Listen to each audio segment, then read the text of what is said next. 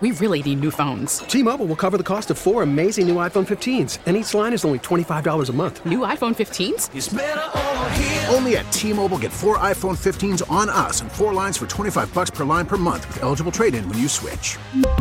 Minimum of 4 lines for $25 per line per month with autopay discount using debit or bank account. $5 more per line without autopay, plus taxes and fees. Phone fee at 24 monthly bill credits for well-qualified customers. Contact us before canceling account to continue bill credits or credit stop and balance on required finance agreement due. $35 per line connection charge applies. See T-Mobile.com. Okay, picture this. It's Friday afternoon when a thought hits you. I can waste another weekend doing the same old whatever, or I can conquer it. I can hop into my all-new Hyundai Santa Fe and hit the road. Any road. The steeper, the better. Because my all-new Santa Fe is available with H-Track all-wheel drive, so I can hit the trail without a worry in the world. Heck, with 3 rows and best-in-class rear cargo space, I can pack the whole family in with all our gear. We've got available dual wireless charging for our phones, so we'll never lose touch with civilization, and we won't lose touch with the primordial power of Mother Earth. So which is it? Waste the weekend or do something a little more epic? And conquer it in the all-new Hyundai Santa Fe. Visit HyundaiUSA.com or call 562-314-4603 for more details. Hyundai, there's joy in every journey. From KMOX Sports. Here's the pitch. A swing and a high fly ball. This could be trouble. It's at the wall. And it's a gunner. Welcome to the Lux Calor International Sports on a Sunday morning. Oh, yeah! On America's Sports Voice, KMOX. It is the longest running show, one of the longest that I know of, Sports on a Sunday morning. Boy, this show's been around a long time, and it is great to be with you on a very warm day. Took the dogs for a walk, Brian, and then headed in after doing some early morning sportscast with you. How you doing? I'm doing pretty well, considering. Yeah, it is. We're going day by day here, and I know that in terms of your beloved St. Louis Blues, it is going to be a 4-month wait here.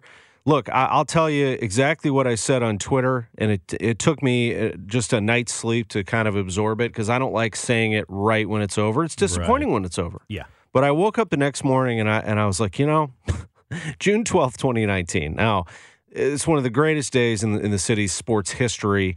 The Blues won the Stanley Cup. We had 14-plus months to celebrate that, but it's just the beginning. That team will be celebrated forever, and those were my emotions. It has been a difficult year in sports to get going and get things going. Mm-hmm. Whoever wins the Stanley Cup, it'll be a tremendous accomplishment. It should not take away. There is no asterisk, and you don't say that after you've been eliminated. It is a very special trophy to win. But for the St. Louis Blues, I'm still in a very good place. Yeah, I am too. I think that if they had gone straight into the playoffs without the pause, they would have been better off. Part of winning a championship and then defending it, you have to learn how to win. I think you also have to learn how to defend a title. And you spend all summer celebrating and people telling you how great you are. And then you play well until the pause. Then you have time to kind of think about it. You come back. Maybe you come back not quite as sharp. And that's what happened. You saw them in the round robin. They didn't play very well. And they got it going in the first round of the playoffs, but you fall behind 2 games. And I think one of the biggest issues for the Blues was, obviously Jordan Binnington did not play as well. And I'm not going to pin it all on him. But Markstrom made the saves when he had to. The Blues goaltenders, and especially Binnington, did not come up with a big save when they had to. Last year, Binnington stopped every breakaway. It was amazing. Guys would come in on a breakaway. They didn't have a chance. He stopped every one. This time, I don't think he stopped any. And, Pietrangelo stick breaks, bad luck. You need the goalie to help you out there. Didn't do it. Things like that. And I think they were playing well enough to win that series, but they didn't get the backstopping that allowed them to make a couple mistakes and then, live to play another day. Yeah, that's right. Cardinals manager Mike Schilt coming up here in about 7 minutes. We have a lot of stuff coming up on the show. Not a ton of hockey after our discussion here, so I do want to ask you, what do you think the future of this team is? Will they have most of this nucleus? Is it – it feels like Alex Pietrangelo might have played his last game. He doesn't know. We don't know. Right, and I don't know how they're going to fit him under the cap. They're going to have to make a lot of moves to keep him. I wonder if that's why they didn't get Justin Falk and sign him to a big money, long-term deal, thinking that maybe they were going to lose Pietrangelo and preparing for that and not leaving a lot of cap space. I hope he comes back, but boy, it's up in the air, and I just don't know how they're going to be able to fit him in, especially because the cap is going to be flat. You know, you're hoping at the beginning of the year you're going to get a little more cap space at the end, but that's not going to be there. So yeah, I don't know. He's just been a great St. Louis Blue. I do think at some point he could very well have a statue outside. I mean, he's that important. He's had such a great run. He was the captain of the team that delivered the first Stanley Cup to St. Louis. He was the first person to hoist the cup. That picture of him with the sparks flying behind him and holding up the cup is an iconic photo and video in St. Louis Blues and St. Louis sports history. It would make a great statue. Oh, it certainly would. Honestly, yeah. right? Yeah. And it gives me chills just to think about it. So if that is it, I mean, it's been a great run, but I'm not ready to call it just yet. I'm very, very happy that he is back home with his kids and with his family and his wife, and I know that he's a great human being, and I'm happy for him from that standpoint, and then deal with the hockey stuff later. But, gosh, you know, if you look at this Blues team, they didn't have Bozak in that last game. They didn't have Steen. They didn't have Tarasenko. They didn't have Maroon. They didn't have who else am I missing? Well, Blay missed a few games in there, but in that particular game, missed a few games. That game there, yeah. You know, I mean, you're talking about some big time grinders here, right, and players that really made that Stanley Cup winner go. I'm not, I'm just being real. It just wasn't the same St. Louis Blues team, and Jordan Bennington had holes in his game. I mean, he just couldn't stop pucks. He just seemed to not have that edge. He seemed to have lost his confidence. And when a goaltender does that, you're in trouble. And I think that's what happened. Why and how he gets it back, we'll find out. But Vancouver's got a shot. I mean, that's a nice looking team right there. And you know, in this situation, it could be a team like that just gets a spark and takes off and wins the whole thing. I mean, Markstrom was just outstanding. To me, it looked like Markstrom's pads were too big because I mean he was there to block everything. And you get a hot goalie like that, you can go a long way. Their young talent is tremendous. I'm not sure I'm pulling for anybody, but I wouldn't mind if they won the Cup. I mean, they haven't won a Cup. And, again, it would be like the Cardinals losing to the Nationals, and that team goes on and wins the World Championship. But look, you know, that team wins the Stanley Cup. I'll either root for them. I might pull for the Flyers a little bit. You know, the 1975, last time they raised the Cup, that's a long time. Yeah. And I have no ill will towards the Flyers at all, so I'm good with that. Anyway. And as James O'Sullivan, our producer, pointed out, the only team without a St. Louis connection in there is Vancouver. Everybody else either has a St. Louisan or a former Blue on their roster. Interesting. Yeah. Didn't realize. James coming through with a stat, with a little nugget. James O'Sullivan is our producer. That's Brian Kelly. Mike Schilt, the Cardinals manager, is coming up. Travis Ford, the head coach of the Billikens, was in my garage. He was center court at Chaffetz Arena doing the garage happy hour on Thursday. He was great. We're going to run some of that back today at 11:05, 11:30. John Mozeliak in his usual slot. We're about a week away from the trade deadline. That's interesting. And we'll hear from John Mozeliak, Cardinals president of baseball operations, Curtis Francois. They're going to run the Indy 500 today in front of no fans, but he is bringing fans next weekend to Worldwide Technology Raceway at Gateway. Curtis Francois with us, the owner of the racetrack, at 11:45. Brian Kelly, we appreciate it, man. You bet. We'll be listening. Thank you. It's 10:12. Mike Schilt is ready to go. I just heard from him. He's going to be with us. 10:15, the Cardinals manager in his usual spot. He'll be with us for most of this 10 o'clock hour. We'll talk some baseball with him. Good win for the Cardinals yesterday. And they are sitting not bad at 8-8. Back in a moment on KMOX. The following is a special presentation of sports on a Sunday morning. Welcome to the Mike Schilt Show on your voice of the St. Louis Cardinals, KMOX. The pitch, the runner going, and strike three called. 80-mile-an-hour fastball. Votto barks at the home plate umpire, but that was in the strike zone. John Rooney with the call yesterday in the third inning. It was a strike three, as a matter of fact, and the Cardinals saw Kwang Young Kim get the job done yesterday. 3-0 win over the Cincinnati Reds. And joining us on his radio show, and it's always a treat to talk to him, especially after a win, that's Cardinals manager Mike Schilt. How are you this morning, Mike? I'm doing great, Tom. How about yourself, sir? Doing great. That was impressive last night. It really was on a lot of fronts. But let's start with your lefty. KK had it going, didn't he? Yeah, you know what? He had it going. Good rhythm. Hitting with all his pitches. A lot of movement on pitches in the zone with everything. And made pitches the whole night. Did a great job being very efficient with his number of pitches and you know, just really threw the ball well for his first major league win. Boy, he works fast. What a great pace he has, doesn't he? Yeah, it's good. I mean, that's really. I mean, everybody has their own rhythm, their own body, way their body works, and but he has a nice rhythm, athletic ability to get the ball, kind of get it and go, and it keeps everybody engaged. 6 innings for KK, 3 hits, no runs, no walks, and 3 strikeouts as the Cardinals had that lead, and it was protected as the Cardinals scored 2 in the third. I'm going to get to those runs in just a moment because I really like Harrison Bader's game yesterday, of course. But the Cardinals get themselves 3 runs for KK, and then they turn the ball over to John Gant, and he's good. I mean, his ERA is 0, Mike, and he goes an inning for you. Yeah, Johnny's been really good, and came in and got a excuse me, Tom. Got a clean 7th, and went back out and wasn't able to got a lead off ball to start the 8th, and then Miller picked him up with a double play ball. But Johnny's been very effective, been sharp, been fresh. Yeah, he's pitched 6 games so far, and in covering those 7 1/3, he's allowed 1 hit. He's walked 2, he's struck out 9, and as I mentioned, he has not given up a run, earned or unearned. So after that, Giovanni Gallegos followed Andrew Miller, and they were able to lock things down. What did you think of your relievers from the left side and the right side, Mike?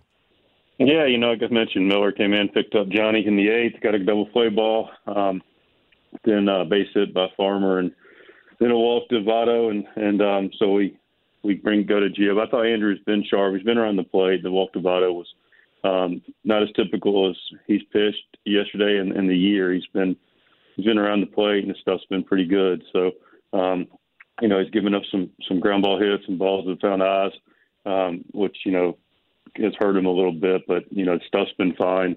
And then Gio came in, strikes out Castellanos, tying run at the plate, and then goes out as a 1-2-3 9. So, guys were able to pitch and were able to get it done. Yeah, he's off to a nice start. Giovanni Gallegos gets it done, and the Cardinals get the save for Gallegos and get the win. Final score 3-0. And let's go to this offense. So here's what I just really enjoy is the fact that you can get some aggressiveness out on the base paths, and you did that in the 3rd inning. So Dylan Carlson grounds out to short, but then Bader with the double. Here's how it sounded. Harrison swings and pops it. It's down the right field line. Long run in for Castellanos, and the ball falls. Bader's digging for second to throw. He's safe. Yes, he is, and that's just hustle. That's just Harrison Bader. He not only has speed, but he knows how to turn it on. Yeah, I mean, we expect a high level of effort. We get it pretty much every night from all our guys. And, Harrison right out of the box didn't take anything for granted and put himself in a position to take that extra base. Here's Colton Wong. Wong swings and pops it. Short left field. Long run for Galvis, and he can't get it. It's a sliding effort by Winker, and into second base, Colton Wong with the throw. Going past third all the way toward home from Miley. Again, heads-up play and hustle. Colton Wong. Boy, you got some burners out there, don't you? Yeah. I mean, we got guys that can run, but more importantly, being a good base runner is about speed, but it's really about understanding situations and then using your speed. And Colton did that as well. Didn't take anything for granted. Knew Harrison had a chance to go to third. Was aggressive. Usually you take an extra base. It's what you did in the previous base that really dictates your ability to do it and do it successfully. And he got down the line well, good turn, and then was in a position to read a throw, and then use the speed to get to second base. Big play, obviously, with what happened next. Here's Tommy Edman. A swing and a line drive left center field. That's a hit. It's going to score 2. Here's the throw from Winker, and it's cut off. A 2 RBI single for Tommy Edman. 2-0 Cardinals in the 3rd inning. He drove that ball into left center field, didn't he, Mike, and drove it deep enough to get those 2 runs in pretty easily. Yeah, nice and bad by Tommy. He's good from both sides of the plate. And, big 2-run single there to get us on the board. Absolutely. And in the 5th inning, it was quick. It was the first pitch, and it was... Harrison Bader swings on the first one, and he hits it over the right field wall for a home run. Home run for Harrison Bader. He gets the home run, his first of the year, off Wade Miley, and the Cardinals have their 3-0 lead. And as we mentioned, the pitching held up. The defense did as well, and the Cardinals win it 3-0. What I love about Bader is that first of all, he makes those 2 errors the day before, and Mike, he was right there in front of the media. Now, I don't know how important that seems to some people, but it tells me a lot about Harrison's character. He's gonna stand there. He's gonna talk about what happened. Errors happen. He should have made the play, he said, and he turns around and has a great day yesterday. Yeah, that's the sign of a high-character winning player. Somebody that's going to stand up when things aren't well and face things and own what it is. And then also the winning side of it is also the part of the next day coming back to it and saying, you know what, I got another opportunity and I'm gonna take care of what I can take care of and be ready to do some positive things with the right kind of mindset. And he did it. It was impressive. What do you think about his game just overall? Now, we know defensively he is an elite player, and those things are going to happen in the field. But at the plate, what is he working on without giving any scouting reports? Just how is Harrison coming along in that area? It was a good day yesterday. 2 for 3, 2 runs scored, and an RBI. Yeah, his plate doing discipline continues to improve. So he's taking his walks. He's working his walks. He's starting to learn how to use the whole field. I thought that was representative of last night, clearly. And, just understand that continue to have, it's not that Harrison doesn't have awareness how it's going to be pitched, but there's it's just the learning curve. There's an experience factor that goes into this. And, and candidly, people where we are at the big leagues and where we are here in St. Louis with high expectations, which we embrace, the patience for that is not high, and the rope can't, sometimes isn't long. And so, he knows that he's got to produce, and we all do. But there's also a learning curve with facing Major League pitching and how they're going to adjust to you and be able to get in that rhythm and get the at-bats and get the experiences. Because one thing people may forget, Harrison got to the big leagues really quick. And there's no absolute to it. Used to be 1,500 at bats. You'd want a guy to get in the minor leagues. You'd be 1,000 at bats. You want a guy to get in the minor leagues. Now it's not the case because guys are getting here so fast. I had Harrison Bader in 2016 managing Memphis in his first full season of professional baseball, and the next year he's in the big leagues. And so, there's a reason we have minor league baseball. I'm not saying Harrison needs to be in the minor leagues because his talent is big league caliber. But there's a learning curve that you can't mistake yourself that unless you're a very rare player, and we've seen a few of them, i.e. Albert Pujols, and guys like that, there's going to be a lot of that learning takes place outside of people having to see it in real time and in the major league level. And Harrison's going through that process, and he's coming out on the other side of it. Yeah, it's a great point. It is. It's hard sometimes to remember that it does take a lot of development in this game. I filled in for a play-by-play for Springfield for their radio broadcast, and Bader was in that game. That doesn't seem like it was too long ago, really, but he was their starting center fielder. And, that was like not long ago. So, there is a development. 2016. Yeah, and now we're seeing – it's early, but you're seeing Dylan Carlson is learning, isn't he? Everybody wanted to see him. We're all seeing him. He's a special guy. We know that he has talent, but there will be an adjustment there, Mike. No question. I think your expectations are misguided if you think these guys. We're hopeful, and I think Dylan's going to be just fine. He hadn't had a lot of luck. I think his approach is pretty advanced, so I will say that for Dylan. He's got a pretty advanced approach. He's got an even keel way of seeing the game. He clearly has ability. So, I think his curve will be fairly steep, and he'll be just fine. And we can get him out there, let him have his at-bats. But to think there's not going to be moments of inconsistency, clearly we hope that's not the case. But you're talking about a 21-year-old young man that,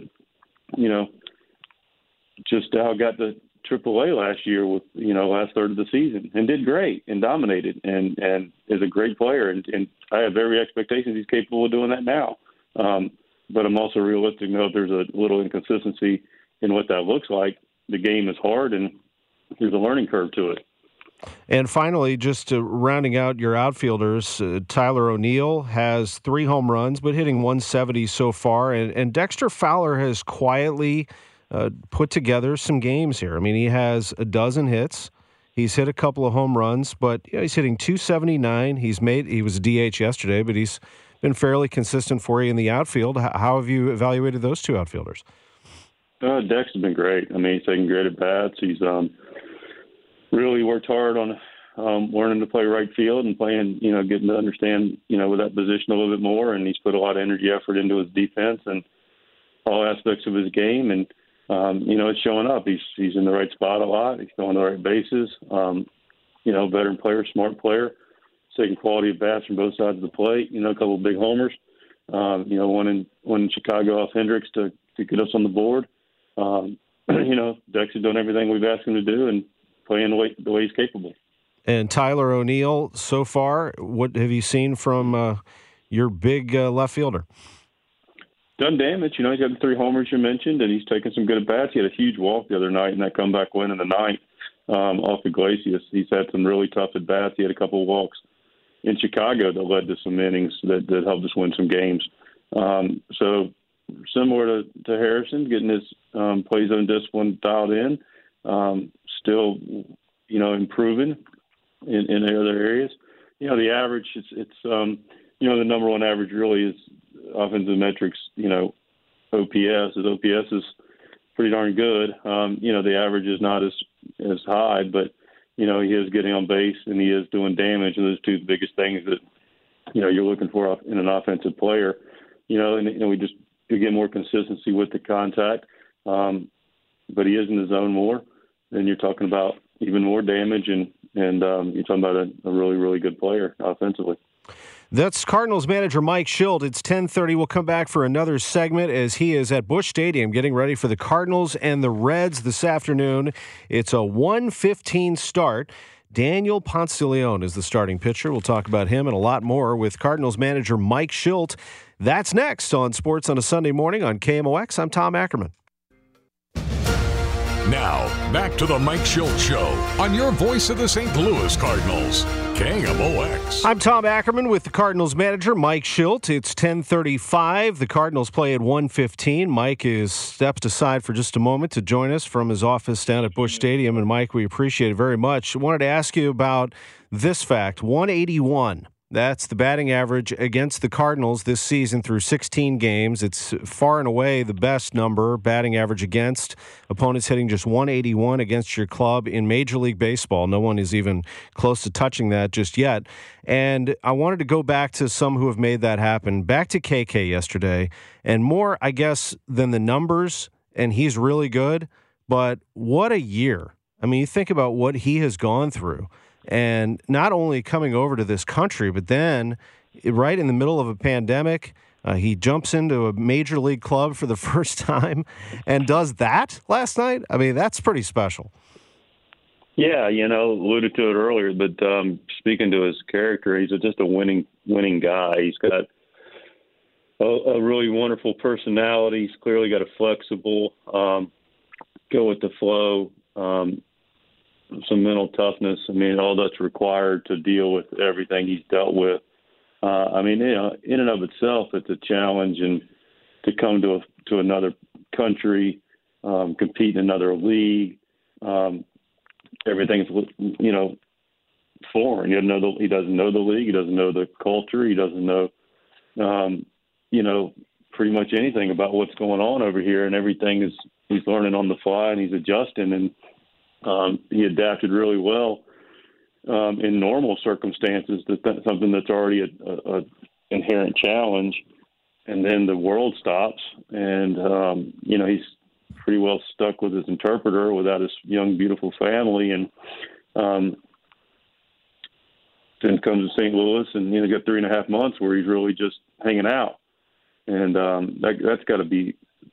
I can't imagine how hard that is. I mean, it was a challenge and it still is, for all of us, what's going on. It was a challenge for me, and I was with, my beautiful bride Michelle and the family, and, we were safe, but it was still, it was different. But this guy's in a foreign country without his family. And then we get back to resuming in summer camp, and, we change his role at the end with Carlos and Miles earning their spots back in the rotation,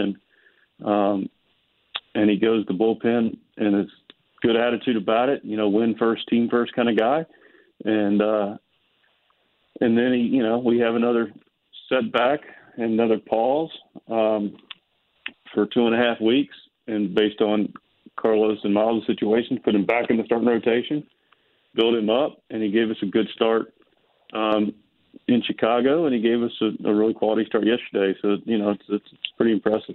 Absolutely. I mean, and I love that Wainwright, of course, Waino is one of the first people to greet him, to befriend him, to be with him. But I know that you have some great teammates. But that's a cool relationship. I loved hearing that they were out playing catch, during all of this. Yeah, you know what? It's you hope you never take for granted the people of Adam Wainwright's character. We appreciate what he does here for the group, his leadership, his stewardship, his heart for people. But when it carries over into away from the field, him and Jenny, I know were very welcoming of KK. And of course, they, were obedient with the social distancing and all that, and everybody was super smart, I'm sure. But they're just high character people that just care, and he's going to shepherd what goes on here and help grow the players here. But he's also going to be intentional about helping people and caring about people. In something that's bigger than baseball. It's just very admirable, Adam Wainwright.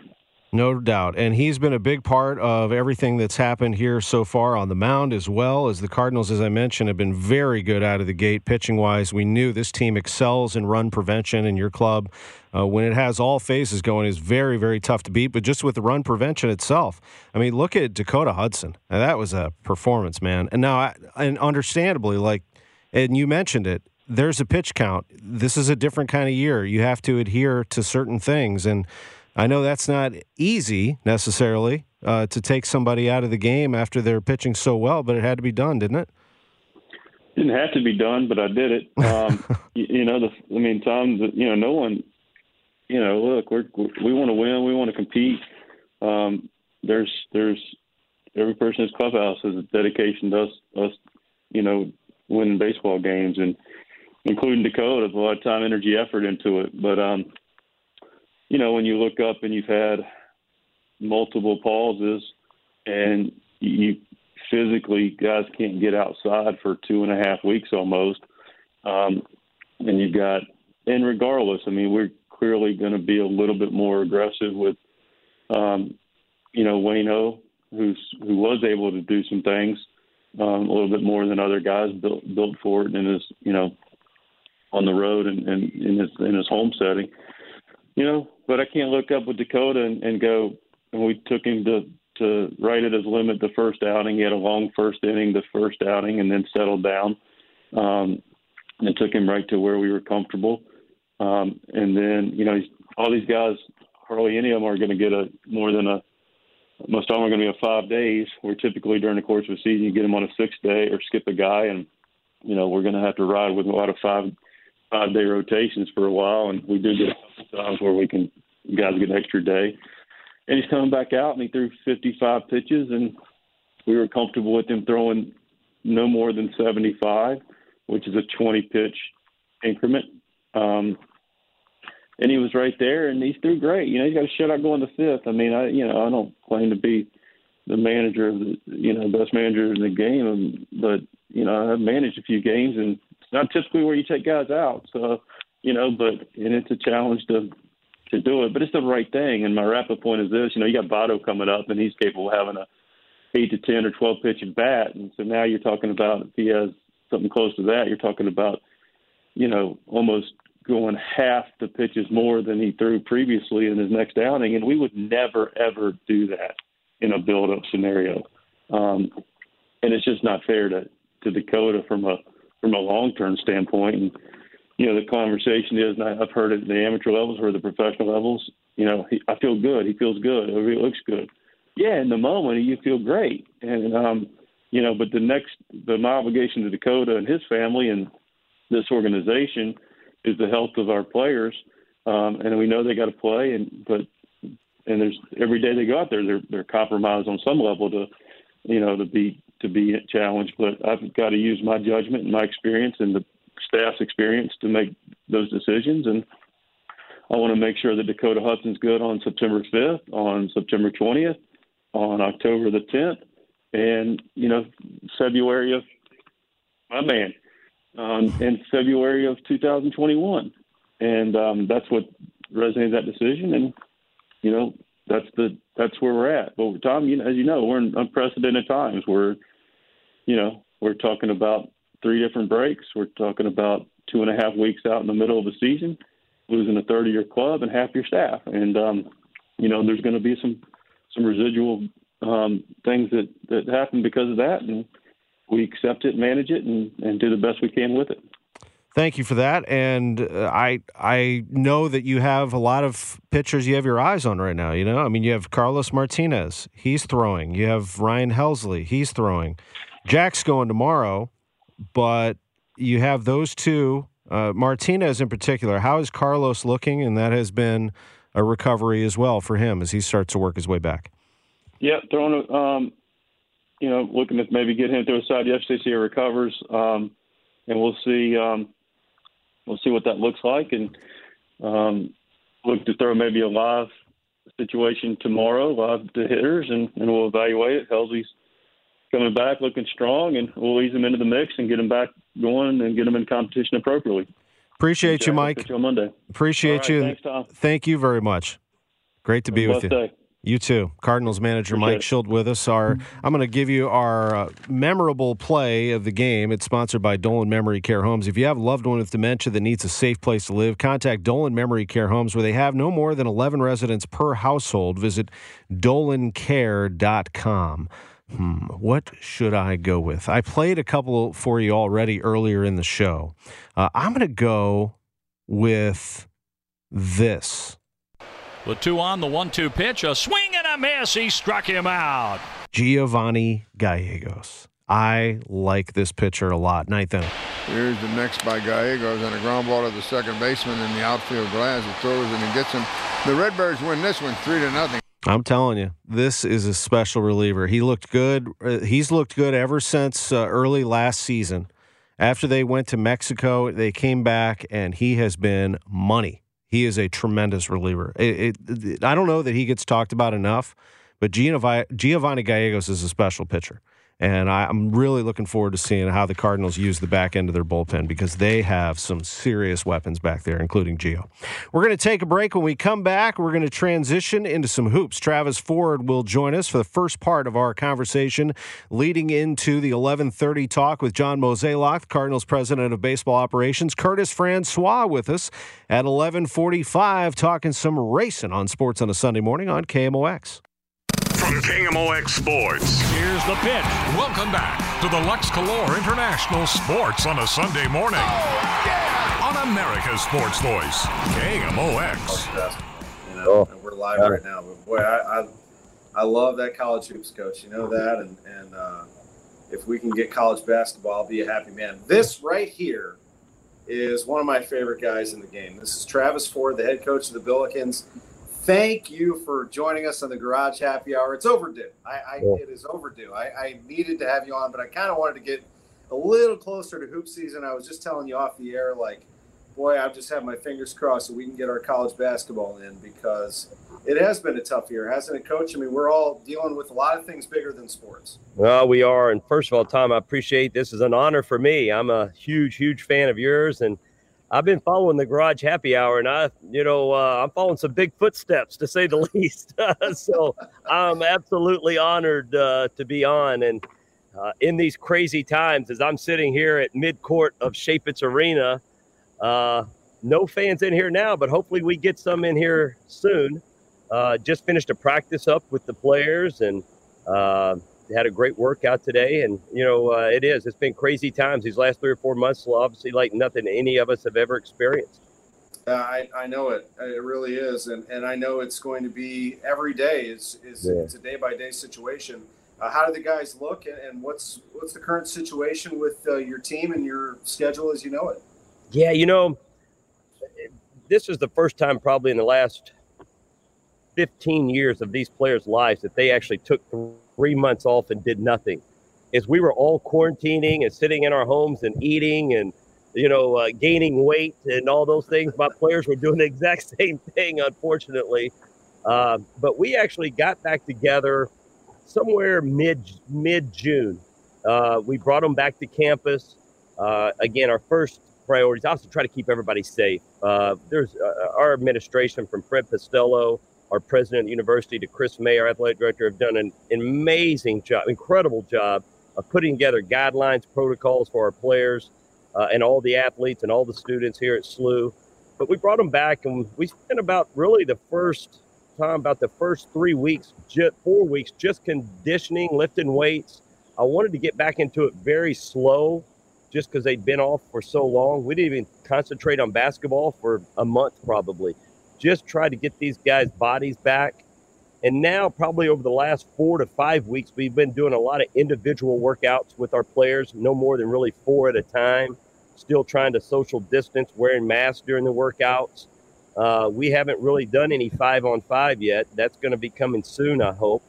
But it's a very slow process trying to get back into the flow of things because we're just trying to stay safe as best we can.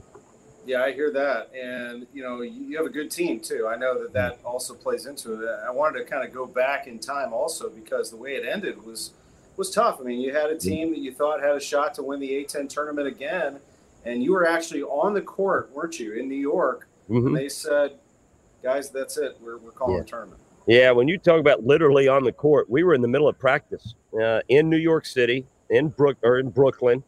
And Chris May walks in the middle of practice, and I knew the look on his face that this is not good, but I expected it. I knew it was probably coming. The NBA had just shut down, so we knew, all right, we're probably going to be next. A few other leagues had already shut down. When he came in and gave me the news, I debated a second because we were having one of our best practices of the year. And I said, might as well quit now. It doesn't do any good to keep going. So I just ended practice, brought everybody to midcourt, told them the situation. There were tears. There were guys really tore up because, they were excited about the opportunity in front of them. As you mentioned, we thought we were as hot as any team in the country. We'd won 10 of our last 12 games. One of those losses was right here on a last court shot against Dayton, probably the top 2 or 3 teams in the country. So we were really on a roll, really playing well. Thought we had a chance to definitely repeat and be A-10 champions again.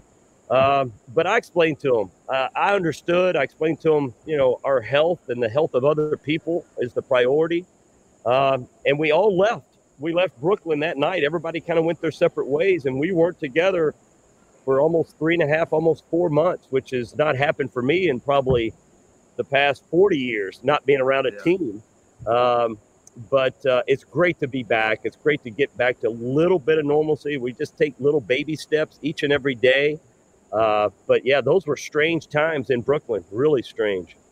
I'm sure they were. You got some players, too. You have a team. Now, preseason predictions, they're going to start rolling out here, and you're going to be picked by a lot of people to win this conference. I know that most coaches will tell you preseason predictions are just that, preseason prognostications. You got to do it, but you have to be excited about who you have coming back. I am, Tom. There's no question. When you return pretty much every single player except one, Tate Weaver played 7th man or so, is the only non-returning player. You got everybody else back. You're starting 5 back, top 7. I think our top 8 scorers are back. And you add to that, Fred Thatch and Gibson Jimerson didn't play at all last year or any conference play. These are double-digit scores. And that's an exciting thing for Travis Ford. We will hear more about that team and tell a few stories with the Billikens coach after the news. We'll break for that, 11:05, back with Travis Ford on Sports on a Sunday Morning. This episode is brought to you by Progressive Insurance. Whether you love true crime or comedy, celebrity interviews or news, you call the shots on what's in your podcast queue. And guess what? Now you can call them on your auto insurance too with the Name Your Price tool from Progressive. It works just the way it sounds. You tell Progressive how much you want to pay for car insurance, and they'll show you coverage options that fit your budget. Get your quote today at Progressive.com to join the over 28 million drivers who trust Progressive. Progressive Casualty Insurance Company and Affiliates. Price and coverage match limited by state law.